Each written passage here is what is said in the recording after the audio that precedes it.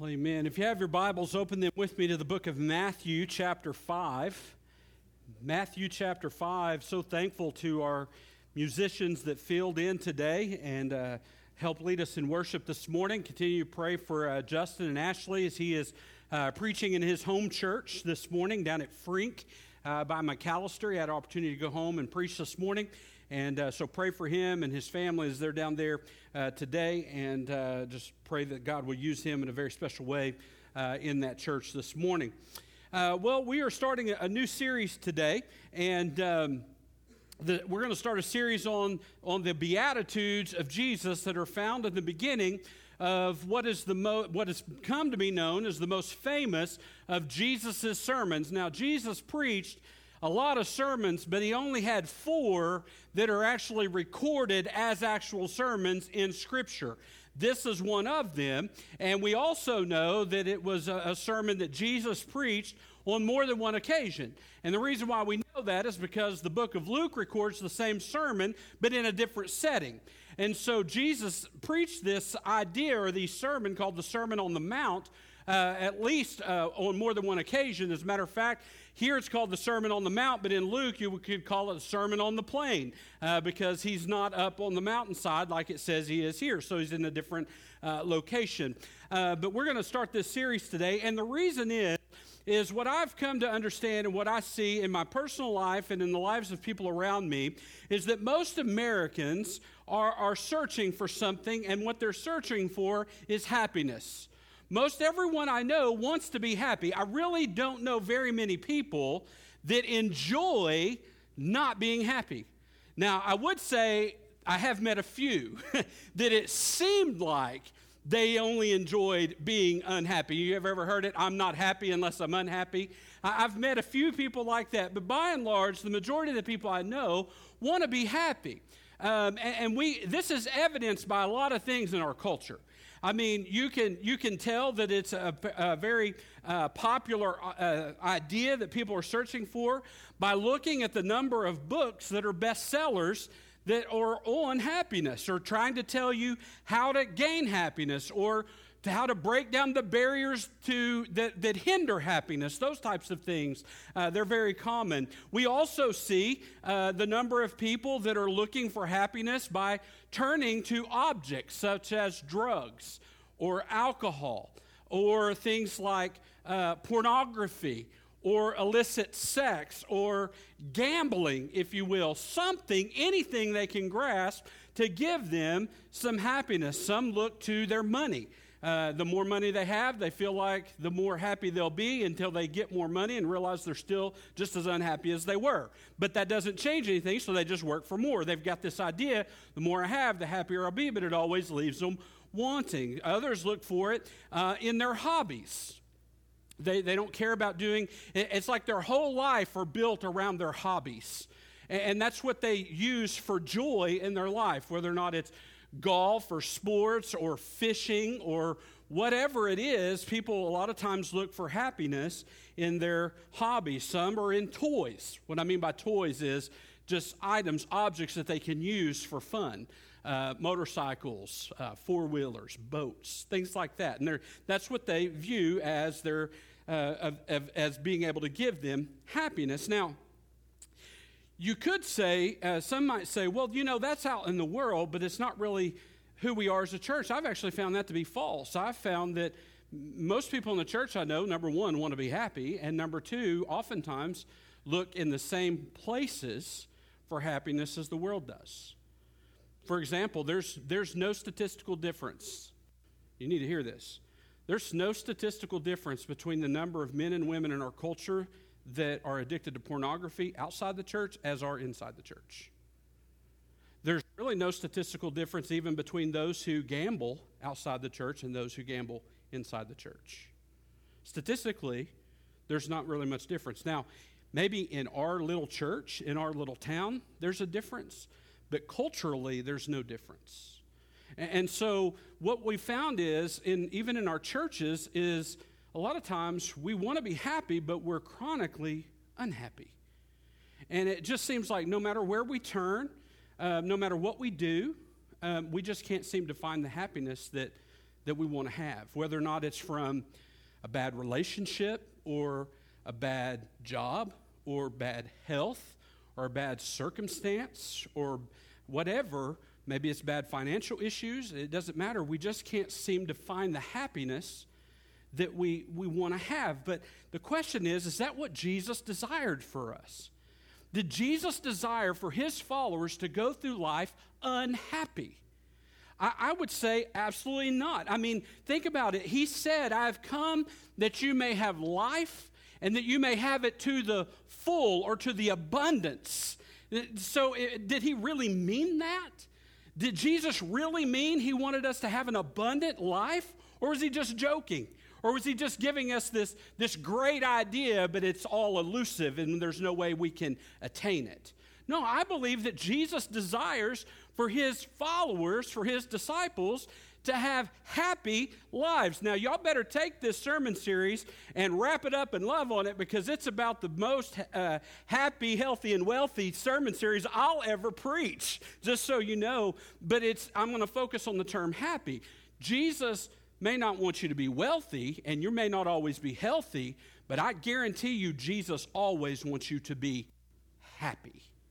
He wants us to live happy lives. And that is the emphasis of the beginning of this greatest sermon that Jesus ever preached, the Sermon on the Mount, because this idea of happiness, though it so often eludes us, it doesn't just often elude us, it often eluded the people in the day of Jesus. And so in the very first major sermon he preached, as recorded here, he emphasized and focused on this idea of happiness. Now, some of you have read this and you go, where is the idea of happiness anywhere in here? I don't even see the word happy here. Well, we're going to talk about it, and you're going to see before we get into the actual Beatitudes starting next week. Today, what we're going to do is focus on some important facts about the Beatitudes, what they are, what they mean, who they're to, that kind of stuff. Because if we don't grasp these basic, fundamental ideals, then there's no way that we're ever going to attain the happiness that Jesus desires for us to have.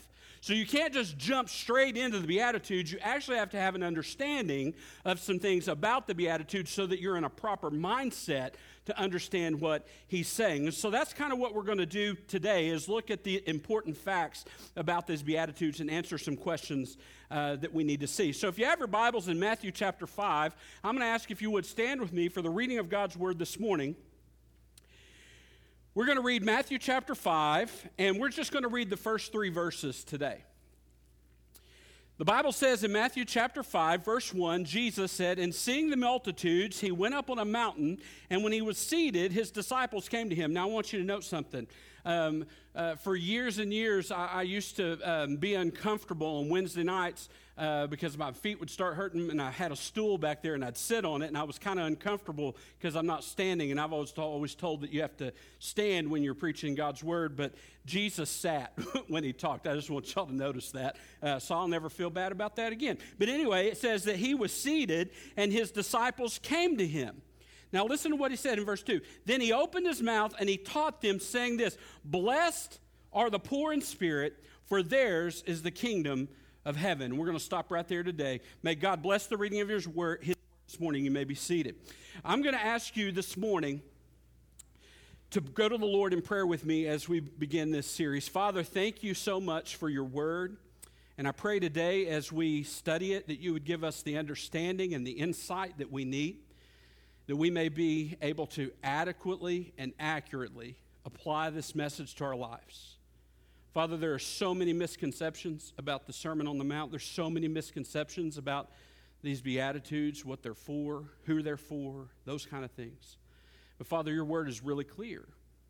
And I pray that you would speak to us in this series, and that the happiness that has long eluded us, you would instill in our hearts and our lives through your word, that you would receive the glory for it and the honor. In Jesus' name, amen. Well, there are a few things that, as I said, we need to see before we jump straight into the Beatitudes so we can have a proper understanding of what's going on here. The first thing that I want you to see, now if you're following your notes in your bulletin, They're a little bit different than the notes that are on the screen because I changed the order. So the bulletin is out of order. The screen is in order, okay? But they're the same points. I just switched the order around. The first thing that I want you to see this morning, if we're going to accurately grasp the idea of the Beatitudes, is I want you to see the audience. I want you to see who he's talking to. The first question we have to ask ourselves when you look at anything in Scripture is, who is this message to? One of the problems we have in theological, one of the theological problems we have in the church today, let me say it that way, is that oftentimes when we read a text, we immediately jump to, what does this mean for me? Right? And we take and we apply verses straight to us without any thinking or any idea of the context of which it's written. I'll give you an example. It's one of my pet peeves. Alyssa's not here to make fun of me today, but Philippians 4:16. I can do all things. 16 or 13? Anyway, what is it? 13. Thank you. See, I even got it wrong. Philippians 4:13. I can do all things through Christ who strengthens me. Almost every athlete I know is their favorite verse of Scripture, but they have no idea what that's talking about. Because Philippians 4:13 is not talking about sports. As a matter of fact, Philippians 4 is talking about contentment, how to be content. And it's elusive, and it's hard to be content. But he says, but I can do all things through Christ who strengthens me. It has everything to do with content and nothing to do with I can do whatever I want, okay? Because Christ will give me the strength. So what I mean by that is, so sometimes we take verses and we immediately jump to us. But if you really want to gain understanding, and I've said this before, and you can write it down again if you haven't before, but there are 3 questions that always have to be asked, and they need to be asked in this order whenever you're going to look at Scripture. Number 1, you need to ask who was this written to, okay? Or what did this mean then? Either way, however you want to write it. Who was it written to, and what does it mean then, in that moment? The second question is, what does this always mean? That's taken into context the things around it and other verses of Scripture, okay? Because Scripture won't say one thing in one area and something else somewhere else, and they don't conflict. Scripture has a unity to it. And so what does this always mean? And then the third question, which is the one we like to start with, what does this mean for me? Okay? And so this morning, to start us out accurately, I want us to look at the context. I want us to see who he's talking to. And this is going to be a really important point for us. Not just these Beatitudes, but the whole Sermon on the Mount. Who's he talking to? Who are these instructions for? Now, there are some who think that the Beatitudes and the Sermon on the Mount are for everyone. Now, when I say everyone, I mean everyone. Lost people, saved people. Okay? Their idea is that this is kind of the charter for world peace. That if we want to have world peace, then everyone needs to adhere to these Beatitudes, okay? There are others who think that the Beatitudes in particular are the only gospel that you need. That there's really no need for anything else in Scripture. It's the only aspect of Scripture that's important. It's the only aspect of Scripture that is necessary. And I've always found that interesting because nowhere in the Beatitudes is the gospel given at all. But their idea is that this is the most important and most necessary aspect because our only hope is to live according to these rules. There are others who think that it is not for anyone. And their idea is that they're so unattainable, they're so impossible to live by. There's no possible way any of us could ever live by these, not only the Beatitudes, but the Sermon on the Mount. I mean, because let me tell you, the Sermon on the Mount takes the 10 Commandments to the nth degree. See, they were used to things like, don't murder. And Jesus says, if you hate your brother, you've committed murder in your heart. You see, they'd heard, don't commit adultery. And he says, if you've even looked at a woman lustfully, you've committed adultery in your heart. He takes the commandments and makes them harder. And so their idea is, we couldn't live up to the 10 Commandments. There's no way we can live up to these. So they're really not for anyone, but what they do is they maybe give us an example of what life will be like later. Maybe in heaven or in the millennial reign of Jesus, which if you're in our Wednesday night studies, we'll be talking about the millennial reign of Christ in about 3 or 4 weeks. So anyway, so there's all these different thoughts about who it's written to, what it means, those kind of things. But to answer the question of who this is for, you just really need to see who the audience is. So look at it in verse 1 again. The Bible says in chapter 5, verse 1, and seeing the multitudes, he, being Jesus, went up on the mountainside, and when he was seated, his disciples came to him. That's the key. His disciples came to him. Now, some think when they see that term, the disciples coming to him, they think that's only the 12 disciples. Not all the disciples, but just 12 disciples, the called, if you will, the 12 that were called by name by Jesus to follow him, also known as the apostles of Christ. And there are times where the 12 are the only ones he's talking to, but what you need and I need to know this morning is that in every time in Scripture where we're told that Jesus specifically addresses the apostles or those specific disciples that were called, it always notates that by saying the 12. Like he talked to the 12. But that's not mentioned here. And what we do know beyond a shadow of a doubt when this was penned, when Jesus preached this verse, is number one, only 4 disciples had been called at this point. According to chapter 4 of Matthew, the only disciples that had been called when he preached this message by name were the 4 fishermen: Andrew, Simon Peter, John, and James, the sons of thunder. The other disciples hadn't even been called yet, only those 4. So is he only talking about those 4? No, he's talking to all disciples. See, Jesus had more than 12 disciples. You do know that, right? In Luke chapter 10, Jesus commissioned 70 disciples. In Acts chapter 1, when the early church was meeting and the disciples realized that Judas had betrayed Christ, he had hung himself, and he died, and they were going to need to replace Judas as a disciple, the Bible says specifically in Acts chapter 1 that the disciples of Christ gathered together, and it specifically said, and 120 names were listed. That means in that room, when they elected the new disciple to take over for Judas, there were 120 people there to decide that. So there were way more followers, disciples of Jesus than the actual 12. And if you look in chapter 7, if you want to turn there, you can real quick. Look at chapter 7 at the very end of this sermon, which is all one sermon all at once. Look at what he says at the very end in Matthew 7, verse 28. And so it was when Jesus had ended these sayings that the people were astonished at his teaching, for he taught at them as one having authority, not as scribes. The people taught them. See, he was talking to all of the disciples, not to just a specific group of people. Now, this is a vitally important truth, because if Jesus was only talking to the 12, then one could easily say, these aren't for me. These are for a set group of people. They could say maybe it was just for them, the 12. They might be able to say, well, it's just for those that are closest to Jesus, the, quote, good Christians of today. They could say, well, the 12 are the apostles. We know from Scripture that God gave first the apostles, then the prophets, then the teachers and the pastors. So maybe it's the ministers of today, but not everyone. You see, if he's just talking to a set group, one could easily dismiss this and say, these aren't for me. I don't have to live by them. The points that are going to be made have nothing to do with me. But Jesus is talking to all of his followers, and that tells us that the truths that are contained in the Beatitudes and in the Sermon on the Mount are for every follower of Christ, not just for a set group of people. Okay? That's the first thing. Because if you don't understand that they're for everyone, that which includes, by the way, you, if you're a follower of Christ, then you will never understand the richness and the significance of what these mean to you as a follower. So number one, the audience is the disciples, all of them, which includes you if you're a follower of Christ.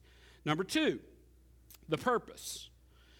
When I began this series earlier and I was talking about happiness and how we desire happiness in our culture and in our churches, but it so often eludes us, but Jesus wants us to be happy. He may not want you to be healthy, meaning you may have bad health, and he may not desire for you to be wealthy, which means he's not going to give you a lot of monetary goods. I do promise you this, Jesus wants to be happy. I said that earlier, and some of you have read these Beatitudes before, and you go, I don't understand how happiness has anything to do with the Beatitudes whatsoever. And the reason is because we don't understand what is really being taught here originally. And so the second thing I want you to see is the purpose of the actual Beatitudes. See, Jesus, when he taught, he had a purpose for everything he taught. Every time Jesus taught something, there was a specific purpose that he had for it. In the Beatitudes, you don't have to look very far to find out what that purpose is. Because in the Beatitude, at the beginning of each one, they all start with the same thing. Blessed are those. In every one. Blessed are those. Now, the key to that is the word blessed. Okay? The key to that is the word blessed. Now, the Greek word blessed that is used here is makarios. Okay? Now, none of you really care about that, but that's the Greek word that's used here, which literally means happy. That's how come I know he wants us to be happy. That's how come some translations, even newer translations, I think the New Living Translation does this, even translates it as happy are those. Happy are those. Because the word blessed means happy. However, and we need to get this, at first sight, that would seem like Jesus is simply giving the foundation for happiness, and he is. However, we need to understand that happiness in the day of Christ and happiness as we define it today are not the same. What do I mean by that? Well, in our day, happiness is tied to our circumstance. Like, we would agree with that. When our circumstances are good, we're happy. When our health is good, we're happy. When our finances are good, we're happy. When our families are good, we're happy. When things are going well in our lives, we're happy. But when our circumstances change, we're not so happy, right? Like, I don't know very many people that suffer physically that are happy. It just doesn't seem to fit. Or when someone loses their job, I said this several weeks ago, unless they really didn't want to work there, they're not all that happy. If someone goes bankrupt, they're not happy. We define happiness, or our happiness, is literally dictated by our circumstance. Good circumstances, happy. Bad circumstances, not so much. But in Jesus' day, happiness meant joy regardless of circumstance. And here's how I know that. The Greek word that I told you that was translated blessed in our scripture that means happy, that makarios, in that culture, that word was only used particularly to describe the happy state of the, quote, gods of that culture. Only the gods could have happiness in spite of circumstance. You see, the Greek culture has a lot of gods. The Roman culture has gods for everything. Look at Paul when he goes in and talks to this one city that's very religious. He even says, I perceive that you're very religious. And they have a God for everything. They even have one called to the unknown God, just in case they might miss one. That culture was very religious. And it was thought that the only person or the only people that could be truly happy, regardless of their circumstance, would have to be a God. Because they were just like you and I. There's no difference between them and us. Their happiness was tied to their circumstances too. And so this word was only used to describe the happiness of the gods of the day. But here's Jesus using it about them. So now Jesus all of a sudden is telling them, no, that happiness has nothing to do with the gods. You, my followers, can be happy in spite of your circumstance. And I want you to think about that. Matter of fact, I almost titled this series Upside Down. Think about that. That is completely upside down to the way we think. We think, again, happiness because of circumstance. And Jesus is saying, no, happiness in spite of circumstance, and you can have that. That's what he's teaching. Now, that's an incredible thought right off the bat. And that's the purpose of the Beatitudes. He's giving us the foundation for happiness, but not our happiness that we base off our circumstance. He's giving us the foundations for a happiness that would not be able to be changed because of our circumstances, because it's a happiness that our circumstances don't dictate. That's the purpose of the Beatitude. He wants them, He wants to tell them, and he does tell them, how they can experience true happiness. And he's not only telling them that, but he also tells them and going to tell them where true happiness comes from. Not just that you can experience, but where it's going to come from. But finding this kind of happiness won't come easy. And before we go into the Beatitudes starting next week, you need to hear this. You're going to have some barriers to finding this kind of happiness in your life. Guaranteed. And here's how I know. Because the disciples that he's talking to had barriers. And if you want to see the barriers, you have to understand the third thing, and that's the setting. The things that are going on in that culture of the day. You see, in that day, there's no different than in our day. They had a lot of problems. You see, Jesus, he lived and taught and ministered and was crucified, died, and was resurrected in the first century Judea. That's where he was. Especially when he taught this, he was in Judea. And when this was going on and when he was doing his ministry, there were all kinds of barriers to the disciples finding true happiness. I'll give you some. Number one, they were ruled by a tyrannical military government. The government of their day was tyrannical, meaning it was very oppressive, very cruel, very mean. They took by force, they kept by force, and they forced you to do anything and everything they wanted you to do, and you didn't really have any freedom to do whatever you want. Now, the only thing that we have even remotely close to this in our world today would be a government like North Korea or Iran. They're a tyrannical government. They do what they want, and if you don't do what they want, they're free to punish you however they want. Okay? We see that later in the first century church because they just, under Nero, they just come down on the Christians hard, and they kill them, and they have no rights as Christians because the Christians wouldn't embrace all the gods of the day. The Christians believed there was one God and one Savior, Jesus Christ, and they couldn't say that all the gods were equal, and so they had all their rights stripped completely away from them. That's the culture they're living in, a tyrannical military government. They also were treated as possessions by the Romans. The Romans had taken control of their land and had taken control of their people. They were treated as possessions. Slavery was rampant. As a matter of fact, there were 3 Jewish slaves for every one Jewish free person in that culture. There were racial prejudices that existed, not just between the Romans and the Jews. The Jews themselves had prejudices against one another. For example, there were the Sadducees who denied the bodily, or the fact that there'd be a resurrection. They denied the oral traditions of the law. They just focused basically on the written law. And then there were the Pharisees, who way more emphasized the oral traditions of man and less emphasized the written moral law of God, and those two groups didn't get along. And then there was the Samaritans and the Jews, and they didn't get along. That's why, if you've ever read the parable of the Good Samaritan, that's a slap in the face to the Jews, that the Samaritan would stop and give help.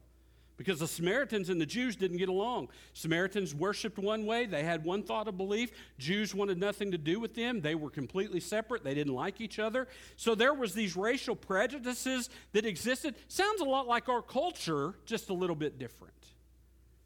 I mean, we may not be ran by a tyrannical military-style government, but you can't, and I can't disagree that there's racial prejudices today, that we're divided today in our culture. I skipped this one. Taxes consumed 1/3 of their income. I think it consumes a little more of ours. I mean, so you can just see there was all kinds of problems. And because there were problems, there were many different ways people looked at how to handle these and find happiness in spite of them. There were all kinds of different theologies on, okay, we have these problems, but how do we find happiness in spite of them? There were some that said, we'll find happiness only if we take back by force. That was the Zealots. They were the military people of the Jewish day, that you're not going to find happiness unless we take back by force everything that was taken from us. Then you had some that said, well, you know what? There's not really anything we can do, so if you want to find happiness in this life, then just negotiate the best deal you can with those in charge of you and hope for the best, and you'll find happiness. There were some in that day, by the way, that was the Sadducees' idea. There were some in that day that thought, you know what? We're only going to find happiness if we adhere strictly to the oral law that was given to us by our rabbis and our teachers, and that was the Pharisees. The only way you and I were going to be happy was in strictly obeying everything that the rabbis, the teachers of the day, taught them. So you can see the people would have been confused, despaired, fear, not just because of the situations in their culture, but because of all the different messages that were thrown at them about how to gain happiness. Sounds a lot like our culture. Our culture has lots of problems where happiness seems to evade us. By the way, if you want our government and our everything about our government to provide you happiness, you ain't never going to have true happiness, no matter. And they weren't either. And so what do? And then you have some going, well, if you'll do this, you'll find happiness. If you'll do this, you'll find happiness. Sounds like all those self-help books that you can get. Everybody's got an answer for something. Here's do this, you'll be happy. Do this, you'll be happy. Cut this out of your life, you'll be happy. It's just all this stuff. And so you can imagine the confusion in their life, just like it is in our life, on how we can find happiness. And in the midst of this, a lowly Galilean carpenter named Jesus climbed up on a hillside, sat down. His disciples came to him, and he tells them right off, happy are you. Happy in spite of all of that are you. That's the whole reason for everything, is he wanted to teach them happiness. And there were barriers. For them, it was their culture. It was the confusing teachings of the day. And we need to know that, because no matter how hard your situation is, or how bad your situation is, or no matter what kind of circumstances come your way, those are all barriers to finding happiness. And you're going to have to overcome them just the way they did, and you're going to find out how to overcome them when we actually get into the Beatitudes. And then the last thing I want us to see, and we'll close, before we really jump in next week on the actual Beatitudes, I want you to see real quick the significance of the Beatitudes.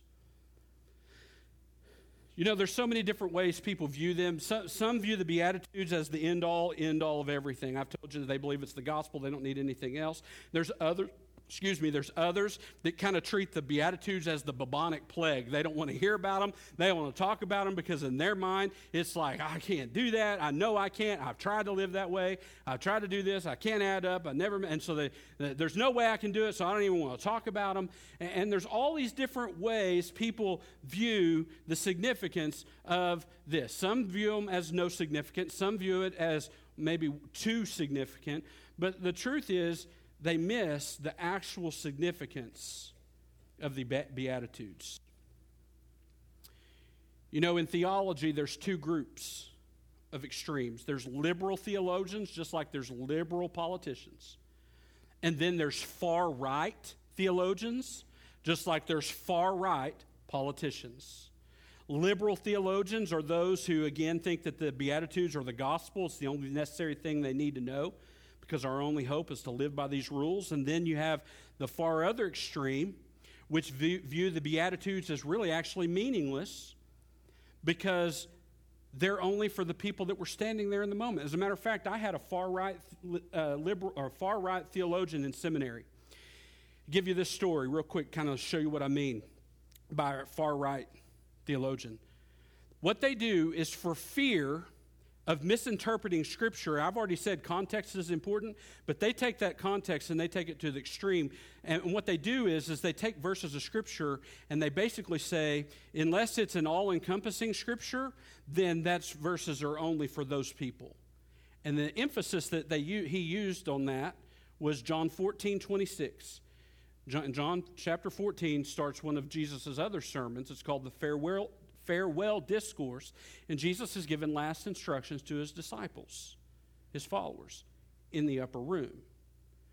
And in that text, or in that teaching, he tells them a really neat verse of Scripture about the Holy Spirit. He says, when the Holy Spirit comes, he will teach you all things and remind you of all things that I have taught you. A far-right theologian takes that verse and says that verse cannot be used by anyone except those that were in that upper room. because no one else was there. It was to a specific group of people. Therefore, it does not apply to you and I. So that's what he taught. And then in our discussion, we had to agree or disagree.